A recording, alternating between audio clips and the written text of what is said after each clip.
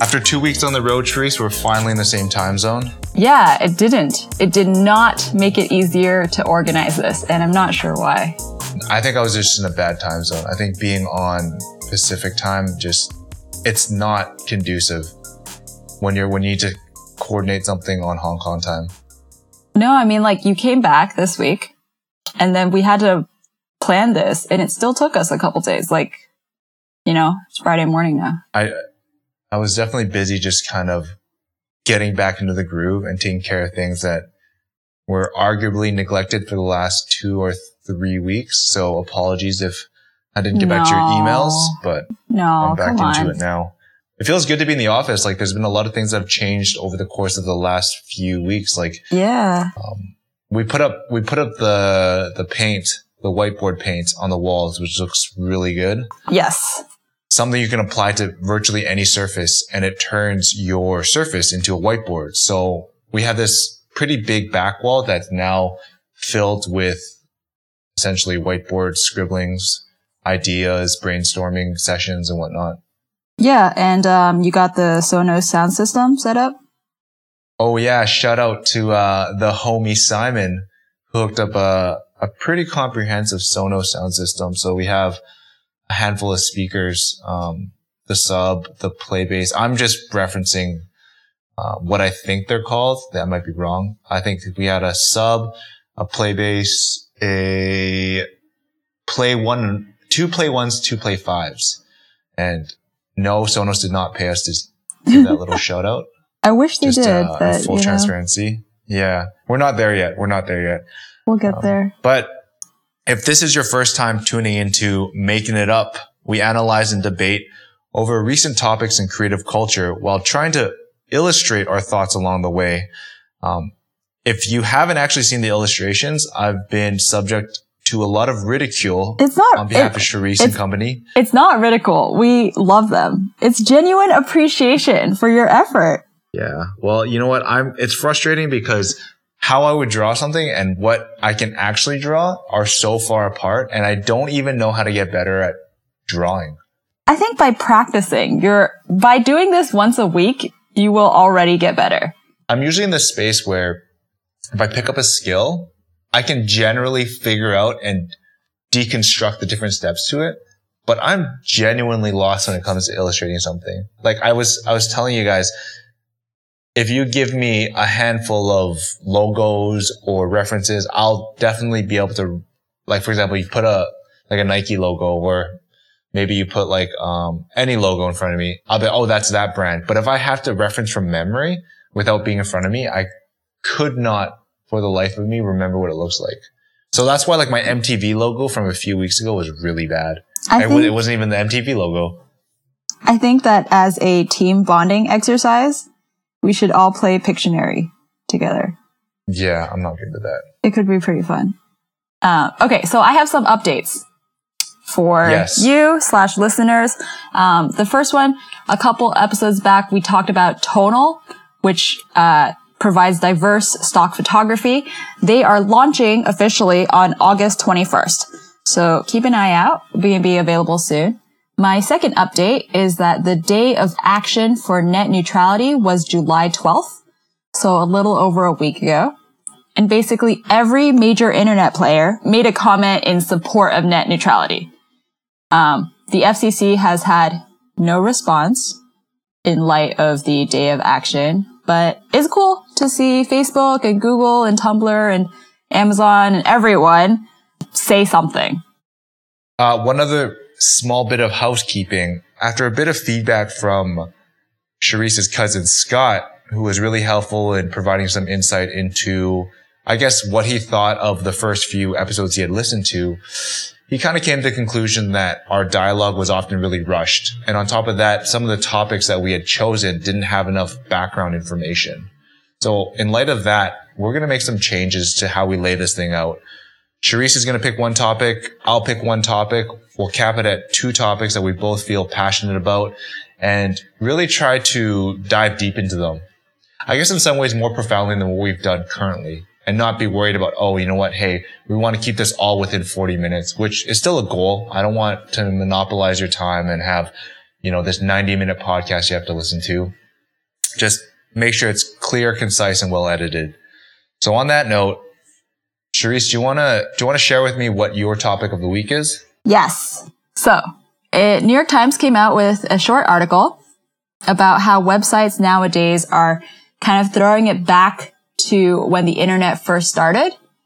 So websites are intentionally using quote unquote bad typography and GIFs and auto-playing music, rainbow colors, kind of putting up the middle finger to like Squarespace aesthetic is what I would call it. Do you remember what the internet looked like back in the 90s?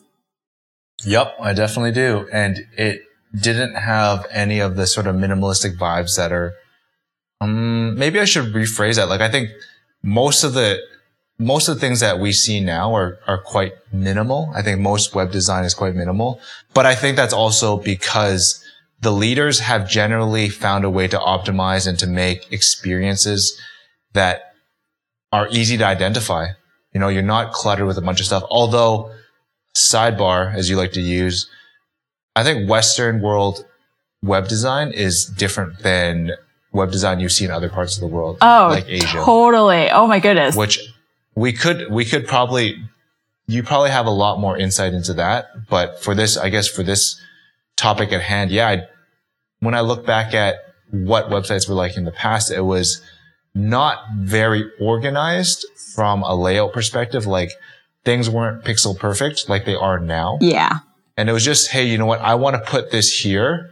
I'll just put it there. It doesn't matter if it's centered. It doesn't matter if it's not in alignment with everything else. I'll just leave it as such. Yeah. And I think that was sort of the beauty of the DIY. Like, everyone's kind of learning HTML. No one's really an expert. But I really want to build my own web page. I had like an Angelfire website. I remember all that stuff. That was kind of, oh man, I wish I could dig it up now that I think of it. You coded your own website, Eugene? I mean, it's super basic. I'm not going to say that it was anything impressive, but it was just like, hey, you know what? Change background, figure out how to the big one was how to play streaming music. Yes. How to choose this song. Yes. And my song was Bad Boy for Life. Oh my goodness. By Diddy. That's amazing. I don't remember what he was called at the time. Got it. So yeah, I actually have a similar experience. I used to have a Zynga site that I maintained and also spent a lot of time figuring out how to change the fonts and make different things different colors. But my most distinct memory is the playlist. It would autoplay and then you could add a little player where you could change the songs or skip through them and then have a scrolling bar where the song title would come up. So one of the sites that the New York Times shouts out is this restaurant in LA called Salazar. First, let me describe the site to people who are listening. So there's this blue magic eye looking background tiled over the entire webpage. There are blinking stars, like little GIFs everywhere. All of the type is Comic Sans. Some of it is capitalized. Some of it is not. Some of it is title case. Some of it is elite sort of styled. But the most amazing part, if you leave it open for 5 minutes, What Is Love starts playing, like a dubstep-y electronic version of that. And then it keeps looping. And it just made me laugh. The one from Night at the Roxbury? What Is Love? Yes. Baby, Don't Hurt Me. Oh. Yes, that one. That was my favorite part. And so my question is these websites that are bringing back this 90s sort of, I don't know what to call it, intentionally bad. I actually love these websites. I love this junky 90s GIFs rainbow feel, but I wonder why we like it so much. I mean, I think I know the answer, but it's also curious to me that in a short 20 years, we've come back around to really appreciating this look. Before you even said what you just said there, I was already thinking to myself, when you enter these new spaces, there's a very definitive trajectory. So, you can kind of see the different pockets of the internet. I mean, I'm only referencing, talking through it as I go along, but those stages of really crappy web design were based out of experimentation. And then as the internet landscape started to become a little bit more mature. You started to clean things up. You started optimizing. Things were done a certain way. There was a playbook, and there was a way in which things were to be executed. And then I think we got to a point where everyone was optimizing. Everyone sort of knew what the best practices were, and everything became so similar. And now we're at a point in time where, hey, you know what? I'm actually trying to do something a little bit counterintuitive, a little bit counterculture, but at least speaks to me as a brand. You know, I think that with those days of when you do something very clean, it looks aesthetically pleasing, but it can be very stale. And especially if everyone else is doing it. So that's why I think it makes sense for us to start returning back to these earlier points in time. The internet as we know it today is not really a medium of communication so much as it's a medium for business. So everything that's layered on top has some sort of commercial value to it. And I think when you get back to these roots of what the internet was, when I made my site, I didn't have any ads on it. I couldn't serve a Google ad. I didn't have a Google AdSense account to make ad money. I think it's like returning back to those points in time. And, I don't think the internet was ever conceived to be this massive business play, but that is just the reality of what it's become. So how do you find a way to at least operate at some point that reflects back in the day what it was like to just create something for the sake of creating it, and do it in a way that you felt was, hey, true to you, and not necessarily on the basis of needing to make money? I see what you mean. So let me ask you this, Cherise. When you currently go and design stuff for clients, what is the typical workflow? What are the references that people are often bringing to you? Maybe not necessarily like, oh, I want an Airbnb aesthetic. It's more like, what are they generally using in terms of catchphrases and buzzwords? Minimalist is the big one. They want minimal websites. Clean, they say that a lot. Why do you think that is? I think there is some understanding now from my clients. So background, I make websites as a freelance designer. So I have my skin in this game as well that we're discussing about like branding online and websites as businesses. I think there's some understanding from my clients now that websites are supposed to be easy to read and easy to use. So I don't actually think many of them have caught up to this new phase where it's like, let's add more character and more personality, maybe at the risk of some readability and some usability. Usually what I get from clients is, oh, we want it to be clean and minimal and have a lot of space because we want people to read our information very clearly and know where they're going and know how to find things, which I appreciate. Like that shows a level of understanding, right? Like it's not just, oh, we want to put a giant logo and make sure everyone sees our logo. It's like, we understand now that people are looking for our address and how to contact us, and it has to be easy for them to find that. So that's okay. And I'm happy to do that for them, but it does mean that some of my projects can, even when they are custom creative projects, they can look as though they were templatized. No one's coming to you to design a website that doesn't have some business function behind it. I have one example. I didn't wind up doing this project. It didn't work out, but I was approached by a fashion client. She wanted to make custom leather straps for high-end handbags. So her project was she produces interchangeable handbag straps for your Dior Celine bag. Okay. And she brought me this example of Kara, a fashion brand called Kara. And most of the site looks normal, looks like what you would expect a high-end fashion brand site to look like. But the about page for that fashion brand is somewhat resembling some of the examples that the New York Times article showed. Like you can move things around, things are random assortment of sizes. There's like interesting GIFs and images. So it was interesting to me that she was like, I want what is a very basic e-commerce site that's clean and classic, that communicates being high end. But on this one section, on the about page, I want to show a little bit of personality. Do you think that the current trend towards these sort of kitschy, old school throwback sites can be perceived to be quote unquote beautiful? Or does it not need to be beautiful? Does it need to just simply convey a sense of authentic perspective, which I think you see in these examples of sites that have gone in the throwback approach to design? I think what you have to be careful of is to make sure that the aesthetic matches the company's vision. Because, like, yes, these things are cool, as in these new kinds of sites with lots of windows and fonts, etc. But if it doesn't match what you're trying to communicate about your brand, then it doesn't make sense to use that. Like, there are instances where clients come to me and they want to do something crazy, and I actually try to talk them down, not because I don't want to do the crazy thing, but because I don't think it's appropriate for their business. Like, as in, it would be nice, but it's a gimmick. Like, it's not, like you're saying, it would not be genuine to who they are. It would just be, oh, we think this is a really cool thing. Can we throw it on? For the brands you work with, this is more like a general question. Do you believe that brands currently have a grasp of their physical identity and their digital identity? Like, how often do you see a separation between what you represent offline, your aesthetic, and what you want to do online?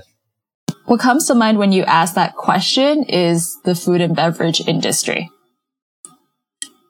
I think restaurants spend a lot of time thinking about their interior design. They put a lot of effort into getting the vibe right when you walk in, but they don't spend an equivalent amount of effort in trying to get the vibe right on their website.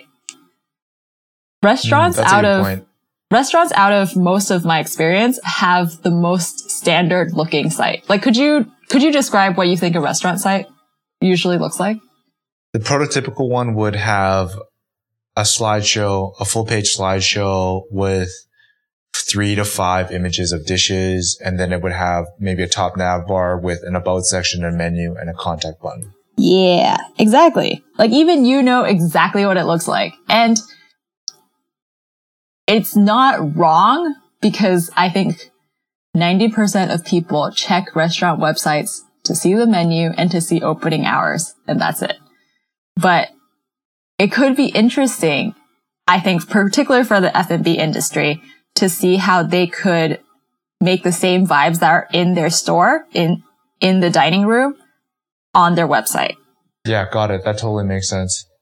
Do you think that it's to the betterment of the creative digital landscape to have examples of web design like we've seen? Is it better to like sort of have, a larger variety? Because up until this point, there was very siloed progressions within web design, I'd say. And now it's kind of like, now that we've established sort of what is the pinnacle, or, generally speaking, we're at a point in time where the foundation has been laid. This is best practices. We've established it. Now let's be a little bit more experimental again. Yeah. I think if I could briefly outline what I see as the history of web design. When it started, like you, like me, with Angelfire and Xanga, people were free to do whatever they wanted. Like write bad code or write random lines of code to try and get things to look however we desired without thinking about the greater inner landscape. And that turned into this like really refined object. So that websites became like, you need a professional to do this, right? And then what came out of that are Squarespace and Wix and website builders, which were saying, hey, no, like anyone can make a really clean, professional looking website. So that's where we kind of stand right now. And having sites that are this more unique look, I think hopefully will give people freedom to experiment again without thinking so much about, is this responsive design, about accessibility, which is important, but like when you think about all of those parameters, it restricts you from doing something creative. Totally. Yeah. So I'm hopeful. You're kind of stuck in what has proven to be successful without stepping out. Yeah, exactly. But I also believe that given how important the business perspective of the internet is, there's not really the incentive to go and experiment, right? Unless you're really, at the end of the day, and just as you mentioned, even when you use an example of someone you thought wasn't necessarily overtly commercially driven, they're still selling handbag straps. Mm-hmm. I think there are some companies where it's not important to try and be very creative. Like Amazon.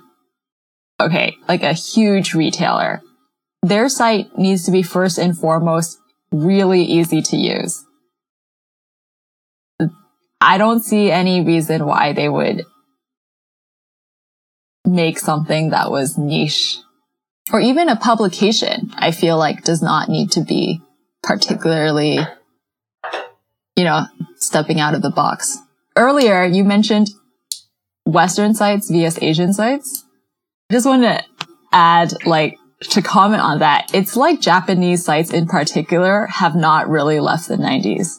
Yeah, maybe for people that are unfamiliar with designing between stuff for, the Western world, using, a general alphabet versus stuff that require characters like Chinese or to an extent Japanese. Maybe you can shed a little bit of light, or maybe I can just start. Let me start by saying what I think a prototypical Asian site looks like, and let me know how right or wrong I am, and maybe jump in with your professional insights. So, I think there's a pretty clear definition of what a modern day site in the Western world looks like. Everything you use is on point, minimalistic, clean, right? When it comes to the Asian side, it's just so cluttered. There's so much stimulus going on that it doesn't have the same sort of philosophy of less is more. It's really trying to cram as much information as possible.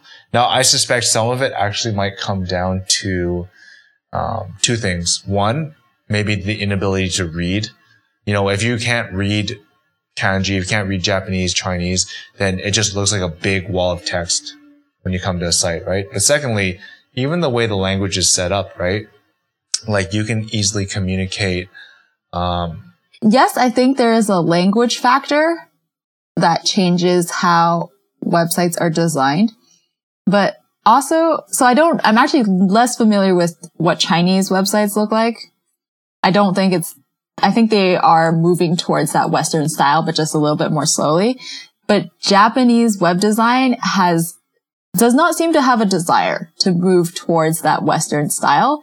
It is, like you said, it's really cluttered, but they also love to still use those things like funky typography, skeuomorphic paper or confetti or things on the site that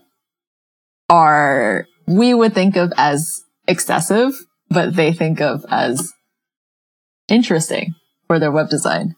So I think it's partially language, and then somehow their culture which has been cool. Like if you go to Japan, you think there's so much to find out about their culture.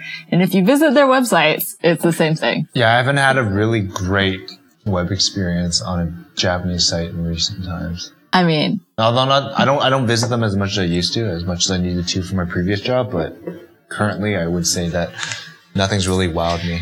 Even though Japanese art direction generally is pretty good. I wonder as a culture. That's true. I wonder if Japanese people find their websites easy to use or not. I think yes. Without having to survey anybody, I think yes, because if they weren't easy to use, then it would change. You say that. I think the market would dictate the change. You say that, but have you tried to do banking in Hong Kong online? Actually, Hong Kong banking websites proves you wrong on the aspect of if people found it hard to use, they would change it. People have been finding it hard to use for many years, and the improvements, they are slow. They're incremental, you're right. One news piece that we really wanted to talk about in this week's Making It Up was this video that surfaced on July 13th. So the video itself began to make its rounds around the internet and the hip hop community that showed a girl in bed with A$AP Bari's assistant. So if you don't know who A$AP Bari is, he's the co-creator of a brand called Vlone, and he's also a co-creator behind A$AP Mob, which is a really big collective out of Harlem that includes A$AP Rocky. So we're going to describe what happens in the video now. If you are sensitive to descriptions of sexual harassment, or if you happen to have small children around while this is broadcasting, I would recommend you skip ahead or maybe listen to this in private first. The video's premise features a girl who's naked in bed with A$AP Bari's assistant. And A$AP Bari can be heard saying, "You fucked my assistant, now you're going to suck my dick." The girl can be heard saying, "Stop it, Bari, honestly stop," before running into the bathroom. Following the video, there was sort of this period, this lull where there was a lot of allegations flying around. Ultimately, A$AP Bari released a statement that said, "A misleading video clip featuring adult content and activity has been released to the public without my knowledge or consent. Comments about myself or anyone else being detained or arrested are false." There was some talk that he was arrested. "We have resolved this issue amicably among all parties as adults. We were friends before this, and we will remain friends afterwards. Being raised by strong women who taught me to respect everyone, I'm disappointed in the situation as well as myself and will reflect on that situation appropriately." So why don't you tell us how come this particular incident of sexual harassment caught your attention and why we've been discussing it so much? Obviously, these kind of things happen, but there's a reason why this one in particular is important to us. So A$AP Bari's Vlone partnered with Nike Lab starting last year, and they released an Air Force One together, a sneaker. The shoe itself, was posted on Nike Lab's Instagram account. There was a general campaign push behind it, and it was pretty clear there was like a partnership there. What the exact business specifics of it, I don't exactly know. I reached out to someone at Nike for insight into whether or not this whole situation is something they would comment on. Naturally, I haven't heard back. I say naturally because Nike's track record isn't the best with sexual assault allegations. So looking back, there was instances with Kobe Bryant and NFL quarterback Ben Roethlisberger. So my biggest issue lies in Nike's focus on women's empowerment through their product, through their campaigns, and the blatant contradiction of them not coming out and acknowledging this happened and or denouncing it. In the last few months, there have been some notable campaigns around women, including a performance headscarf, a hijab, a new Flyknit-infused sports bra, and of course, last year's campaign that called Serena Williams the best athlete ever. I really wanted Nike to say something. Nike as a brand is extremely impactful within culture.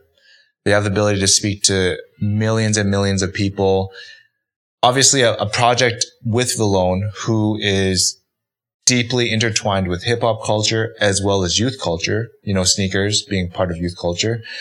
You had a chance to take a stand, and you had a chance to send a message that we don't condone sexual assault and harassment against women, which runs definitely in alignment with their recent campaigns, right?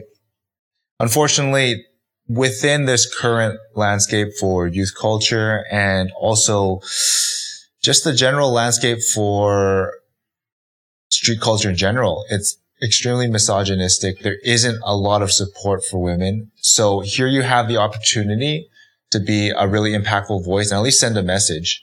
And once again, it's kind of disappointing for them to not put their money where their mouth is and come out and make a statement. However little or small, I think it would have at least been significantly better than not saying anything. Does it make a difference to you that the allegations were not confirmed and that the A$AP Bari came out with this statement saying nothing happened, we're all adults, the woman's fine, no one was arrested? If Nike had made a statement before A$AP Bari, condemning the video, it would have been premature. But I think Nike should have done their due diligence in figuring out what exactly happened. But also on top of that, but maybe they did, and we just don't know about it. Is that possible? That's definitely possible. But the one part of the statement that I found interesting, and I don't want to look too much into it, but if nothing really happened, then why is he disappointed in the situation?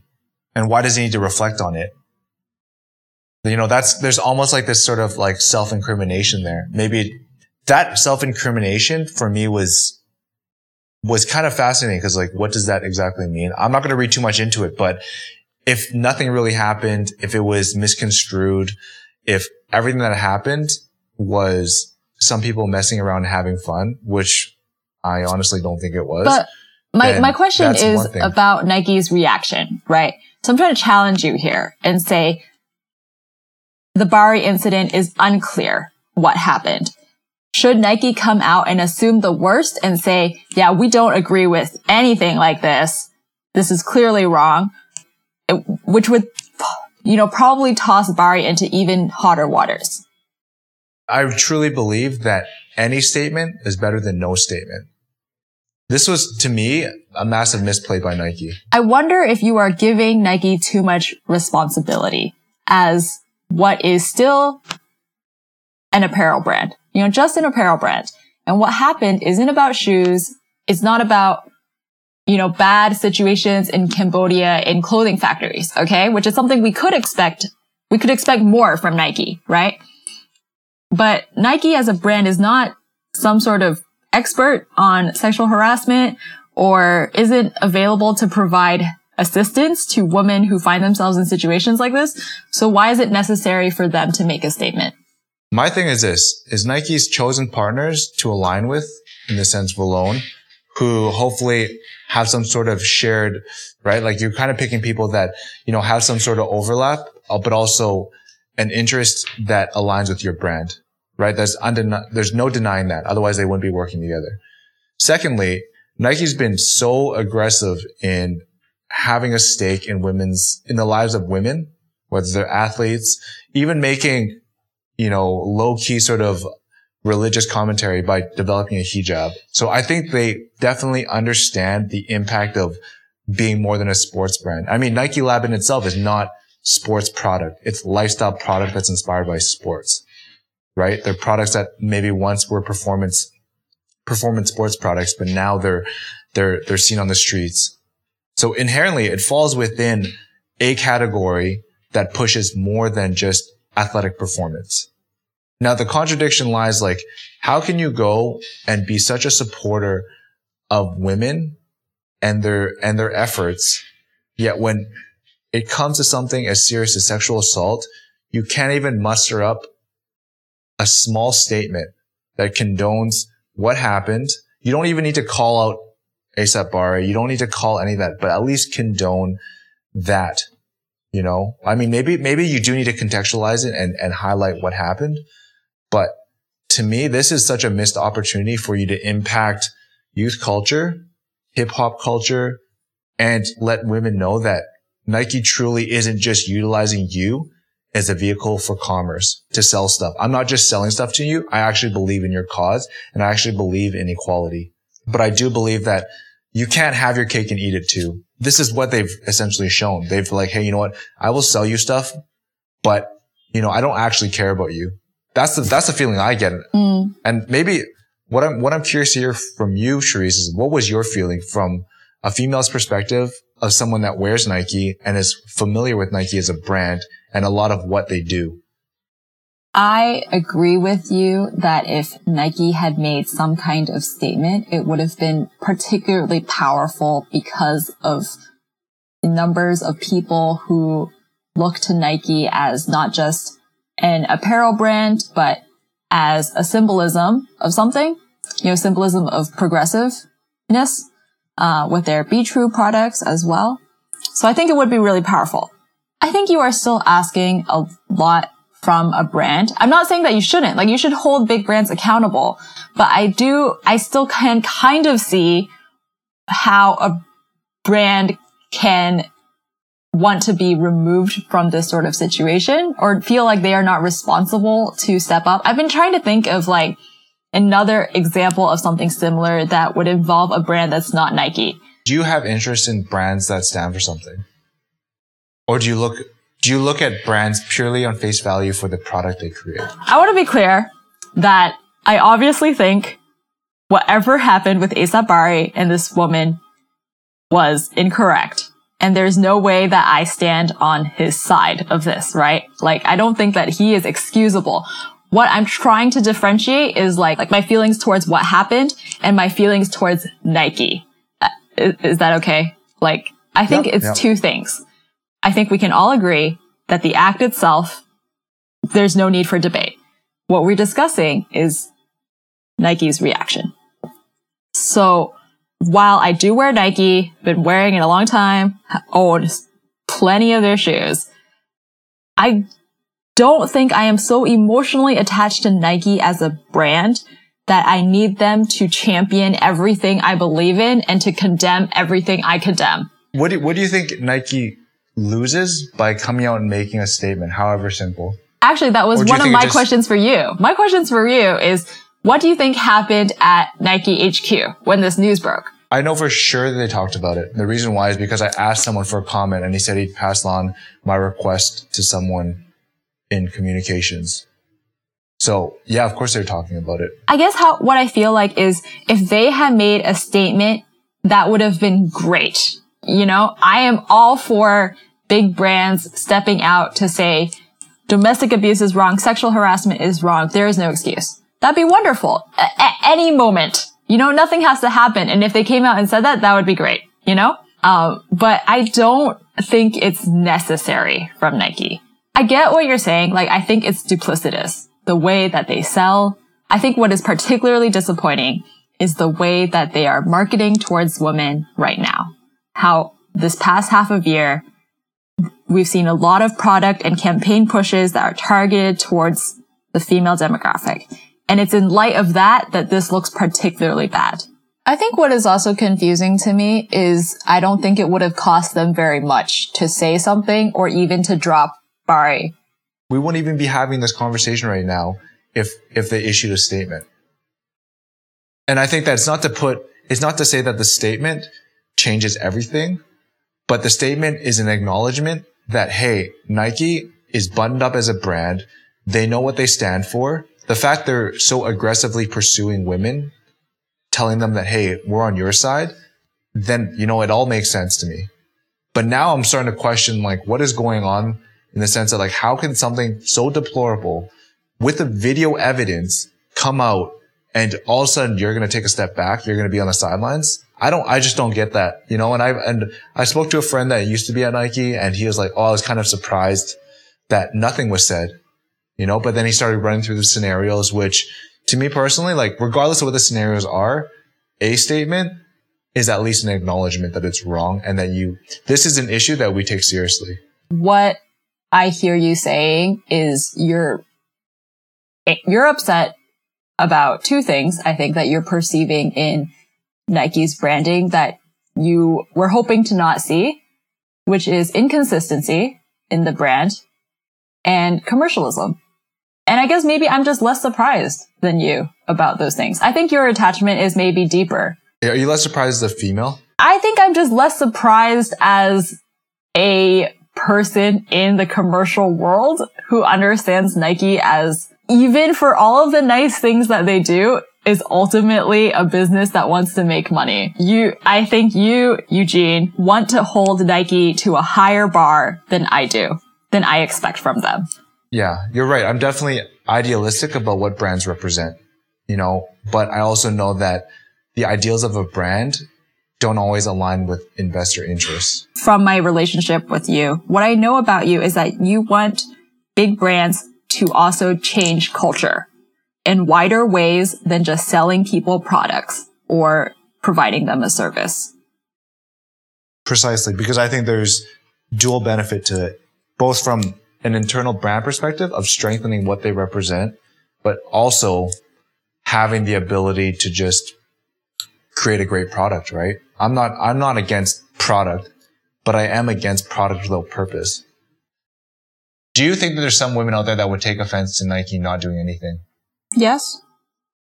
I think so. And do you think those people and that general female demographic that probably would buy Nike product in the future, do you think that's a bigger market than simply not saying anything? Do you think there's something to be preserved there? I think that what Nike did this one time could snowball into something bigger that will damage their reputation down the line. Somehow, their company policy must be to keep quiet whenever anything like this comes up, no matter how big or how small. And that policy will one day probably hurt them in ways that they can't recover from. I think they'll always be able to recover in some way. Like, Nike's too big to fail at this current point in time. But I definitely think there's going to be some sort of loss of brand equity. Let's not debate whether Nike is too big to fail. But I do think this one incident, I don't think the commercial effect was that great, like in terms of women who might not buy Nike products. But I think this could lead to bigger examples down the road where the same thing happens and more people fall out, like become disenchanted. It's funny because you also recently received a lot of things from Nike and you were expressing a little bit of conflict over it. For people to understand, like, I have friends that work at Nike. And by no means do I think that the actions of Nike as a whole are reflective of their personal opinion. But even myself, I was thinking, like, you know, I had a friend send me a bunch of soccer stuff, football stuff, right? And I was like, oh, you know what? Like, this is a nice gesture, as it always is. But I really wish that as a brand, Nike would have done a very simple gesture. Well, I think it gives you authenticity, right? Because, like, we've had this long discussion about what Nike's response in this situation affects our feelings towards the brand. And if it doesn't realistically change your lifestyle, then it still wasn't a big enough deal for you to cut them out of your life. I'm not trying to make you look like this hypocritical person. I'm not trying to make you feel bad. I'm not trying to make it look like you say one thing and you are still wearing Nike, but we have to admit that that's the case. I mean, I've been very adamant and gone on the record of how I feel about the situation. And for me to not consider, like, their actions, even though, like, the actions are obviously counter to, or the opinions I'm sure my friends have behind closed doors, right? Like, I'm not going to tell them how to do their job, but I, as a consumer and as someone that sees, you know, a lot of things and how they affect culture, I can't help but think it's a misstep. It's not that I just wear stuff that I get for free. Like, I actually bought a pair of Nike Metcons over the summer to work out in, right? Like, I'm actually like a consumer. Yeah, I think it's just something that I want to point out, that even though we might have conflicted feelings about a brand's reputation, it's still very hard to change our consumer habits. I would love to hear what other people have to say about the situation. Like, do you feel that Nike is compelled to step up to the plate and say something, you know, or do you feel that Nike was perfectly fine to not say anything and not release a statement? If you are a Macon member, you can hit us up in Slack. And otherwise, you can also email us at Charis, CHARIS @Macon.com or Eugene@Macon.com. I think that's a good place to end things for today. If you're interested in hearing more about Macon and its membership opportunities, head over to Macon.com, MAEKAN. There you'll experience some more of our stories focused on the sights and sounds of creative culture. You can also subscribe to us through your favorite podcast app and platforms. I'm Charis. I'm Eugene. And this is Making It Up.